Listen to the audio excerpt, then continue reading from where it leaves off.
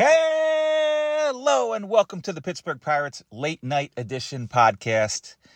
It is Sunday night. So for you guys, you're probably going to work on Monday. By the time you listen to this, maybe you got home from work on Monday, except for the few derelicts that are out there that are listening to this late night or on Monday because you're not at work or whatnot. But this is the Pittsburgh Pirates Rant podcast after Cody Duncan blocked me.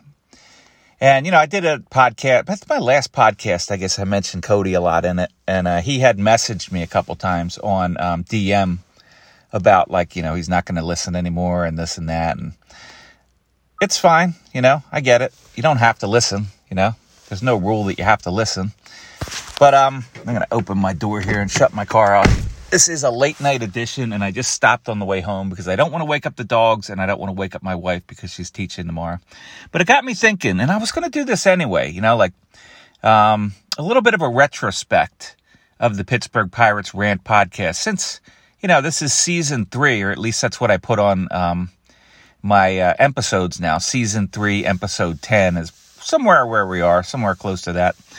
And, when I first started out this podcast, it was just something that I always wanted to do, frankly. And I found out that you could do it through this app. And, and it was pretty easy. I just talked into my phone and that was it. I sent the podcast. So they haven't made me do anything, like any upgrades, or they haven't charged me or anything like that. Pretty much I still do this podcast the same way that I did in season 1. But if you've been listening that long, and if you know me from season 1, my first listeners were your typical guys. There was a small group of people that always talked about Ben Cherington and the Pittsburgh Pirates back then. And it was, trying to think, there's a guy called Baseball and Death. There's Yark. There's Justin, who's JV Pitt. And then there was Cody Patanko, the Tank. And there was Anthony Murphy. And of course, I think that Louisiana Ted was around at that point as well. So, I jumped into it, and I went over Pirates drafts for my first couple episodes, which I actually had to delete those because I was having trouble with too much. I thought that was probably one of the reasons why I was having trouble with my podcast, is there was just too much out there. So I deleted maybe the first 25 episodes or something, or the first 50 episodes, just to clear up some space on the podcast. But anyway, I was all gung-ho, man. The first couple episodes I read over what the Pittsburgh Pirates drafts were over the last 5 years, and who are these guys, and what are they doing now, and stuff like that. And the first episode, I think we talked about the trade. We talked about how a lot of the Pittsburgh Pirates fans, that was their last straw. When that trade didn't work out, when we sent Glasnow, that guy who has elbow injuries, in addition to Glasnow, who's still actually a top 100 prospect, and the outfielder. We sent the outfielder who, he had an off year last year too, so it wasn't the worst trade, but, I kind of talked about that and how that was probably the last straw for the previous general manager.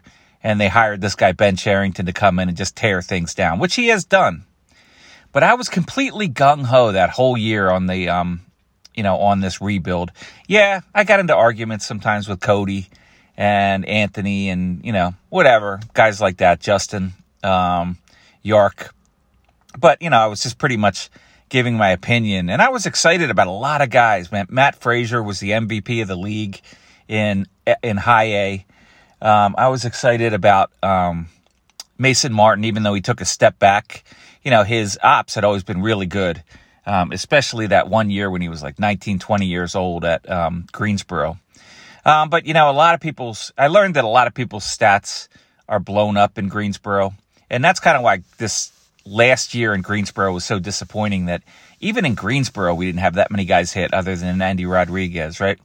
So, I was gung-ho. And then when they didn't sign anybody after that year, and they just kind of went into the season with a couple of guys that they signed, it was kind of fun ripping on them.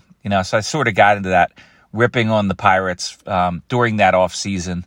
And that was fun. I just do whatever's on my mind at the time. and that was the sort of thing like, well, they're not going to sign anybody. They're just going to run this out there. And people are still picking them for 70 some wins, that boat was actually steered by Tim Williams, because he did this crazy article about, hey, we add up this guy's WAR and this guy's WAR and this guy's WAR, and somehow he comes up to 75 wins. Well, most of the guys that he mentioned ended up having negative WARs, and he didn't mention negative WARs at all. Now, this year when he did his article, it was just as unrealistic. He was talking about 80th percentile instead of WAR. And he's like, oh, if we play at 80th percentile and the Cardinals play at 20th percentile, we got a real chance, So that was something like this. And he was like, yeah, I see 79 wins, but looking at some of the guys in AAA, 79 wins might be a little bit conservative, So that's just Tim Williams. That's just what he does. I think everybody knows that's him. Now, with these other guys, like the writers, like Anthony and Cody and stuff like that, the only thing I said to those guys, and I like those guys, as I said many times, is why do you say positive things about everybody?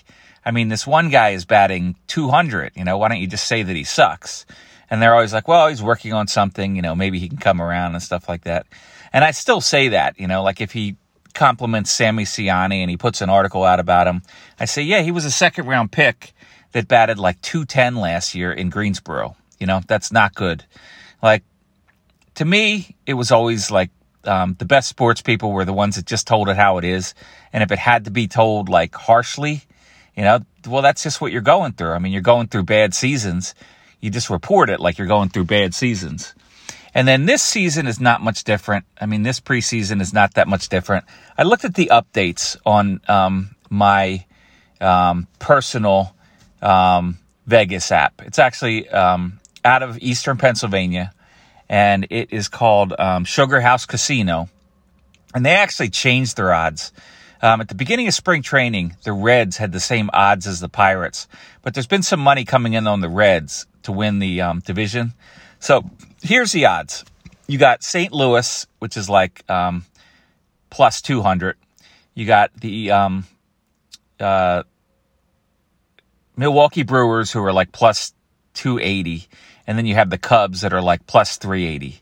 And then it goes all the way down to the Reds, plus 5,000. And then the Pirates are now plus 10,000. So you got to acknowledge these things, I would think. And I'm listening to the Pirates fan forum, and the way they put it is, the Reds, that's easy peasy, right? We're going to beat those guys probably 9 out of 10 times.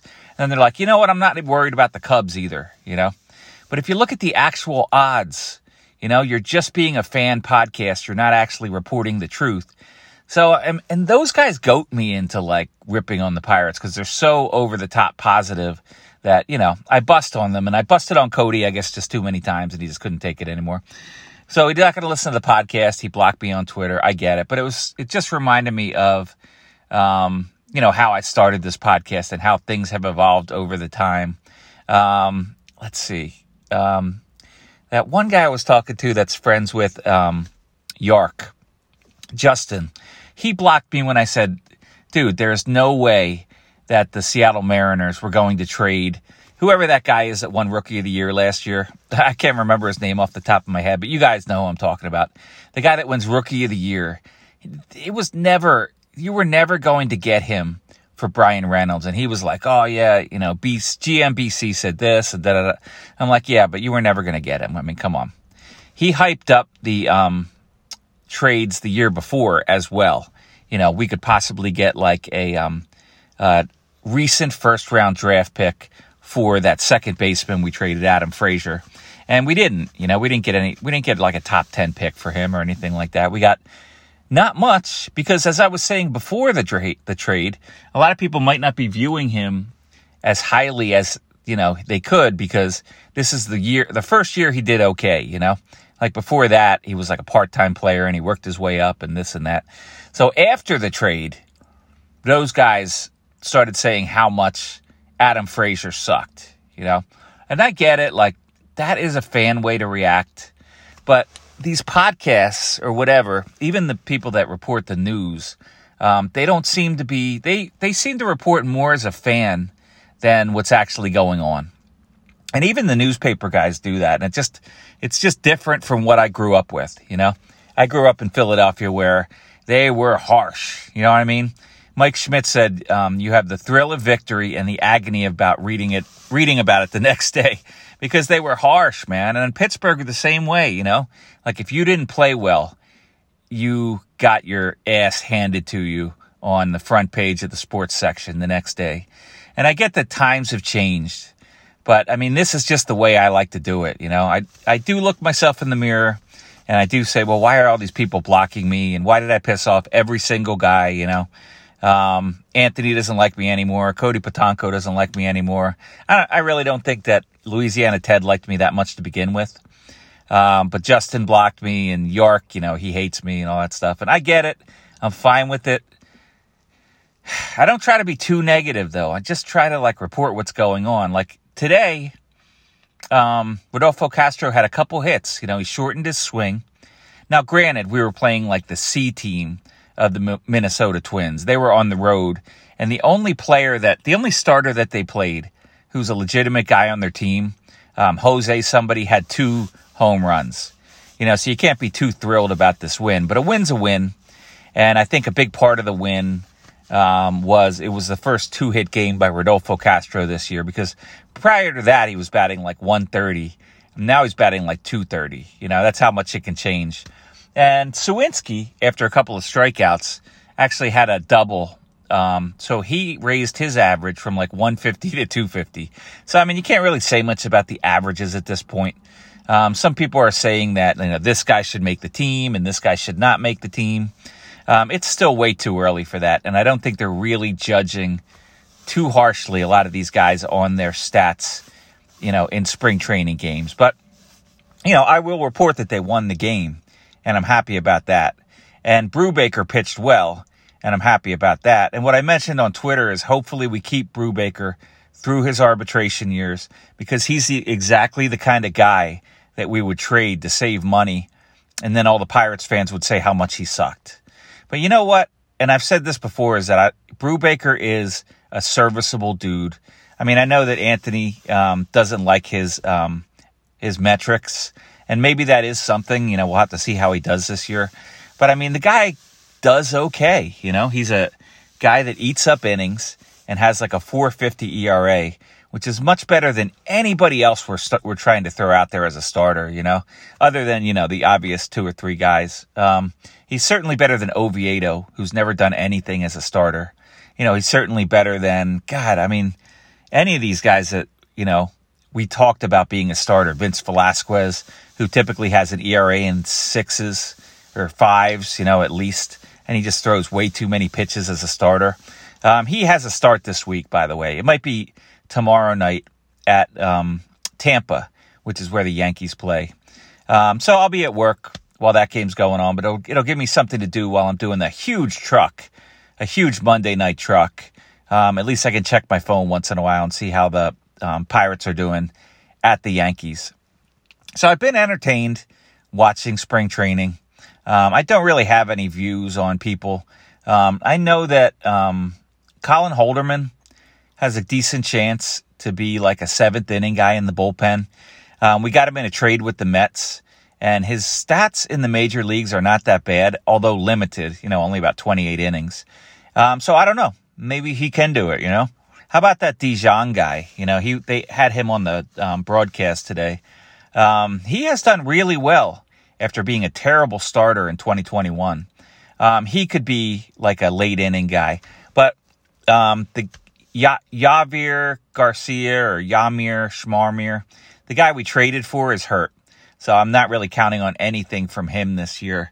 We originally signed him to a 2-year deal. He had some health concerns. We signed him to a 1+1, Yarlin Garcia, and now he's done, you know. I mean, I don't know if he's done for the year. I don't know. I don't have any updates on his status, but he wasn't looking good before the injury. You know what I mean? He wasn't living up to his, and I don't know what his advanced metrics are anyway, but he wasn't living up to his ERA, you know, and it doesn't look like that's going to be a good signing. Time will tell, you know, but I'm just guessing he's probably not going to be their 8th inning guy, which is what they were hoping when they initially signed him, because he had a good ERA. So somebody's got to move into those roles. I'm not confident with our bullpen this year.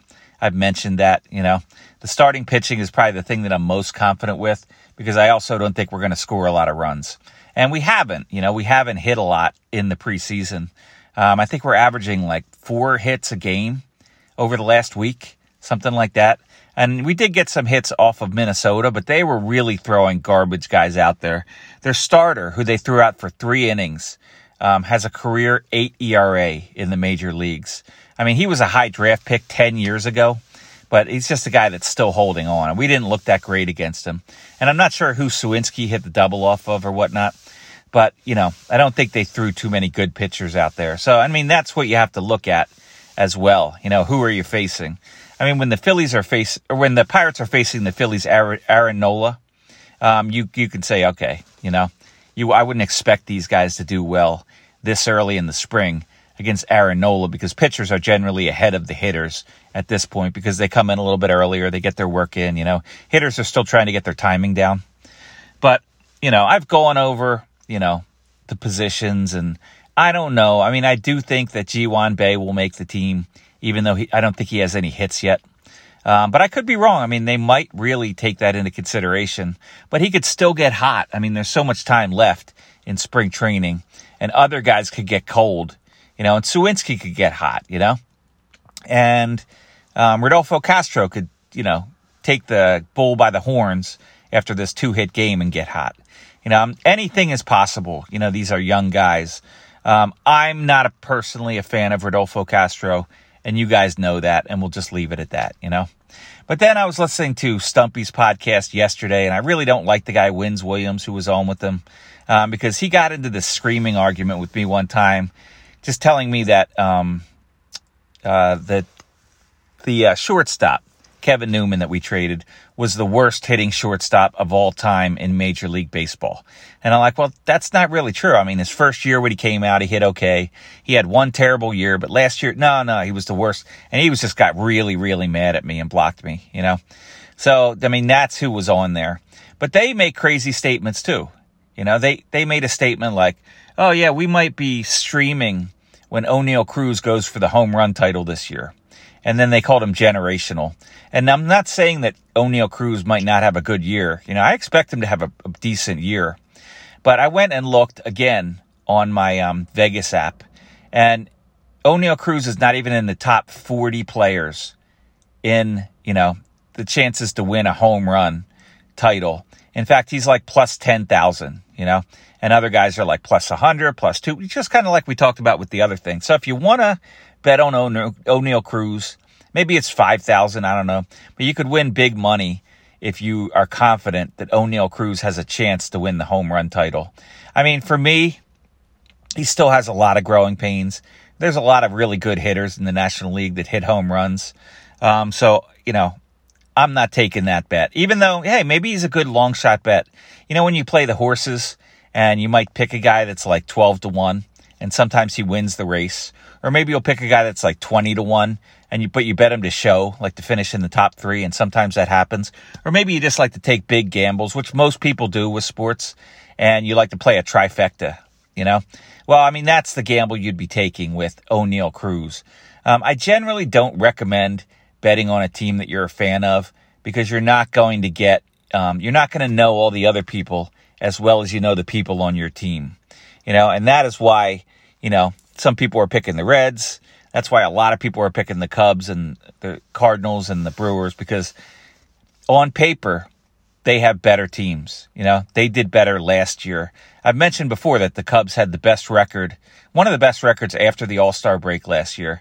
And they were able to go from where the Pirates were like 4 games ahead of them to they finished with like 74 wins. So they finished 12 games ahead of the Pirates. So they finished 16 games ahead of the Pirates after that certain point, And the Reds actually finished much better than the Pirates too because the Reds started out 3-22 and then just tanked at the end. So I don't know what's going to happen. I'm just going to try to keep calling it as it is. And you know what? It is a sad day that I got blocked by Cody Duncan. And it's a sad day that none of these people like me. I mean, it's fine. I bust on those guys. But I always thought that's what guys do. Like for my generation, my friends, we just busted on each other all the time. Nobody really took it personally. But I suppose that I've taken things personally as well. I blocked a ton of fanboys because I just couldn't take it anymore. The personal attacks. So, I mean, sometimes, yeah, but it usually wasn't like they were just busting on baseball. They were like just busting on things of me personally, and it was just like, I wasn't having fun anymore with this, thing that I do for fun. So this is my late night podcast. I'm going to head home and walk the dogs. I'm going to sleep it in tomorrow because I am tired, man. But you know what? You guys should be able to watch that Pirates at Yankees tomorrow. I'm sure it'll be on Root TV. If not, just stream it on MLB TV. But that should be an entertaining game because I think it's at Tampa, a stadium that I've been to many times. And I think the Yankees are going to start a lot of their starters. So you might even get to see like Aaron Judge and guys like that. So enjoy it. Enjoy the week. I know it's Monday morning, probably when you're listening to this. It's actually Monday morning officially now. It's 1:39 in the morning. Peace out.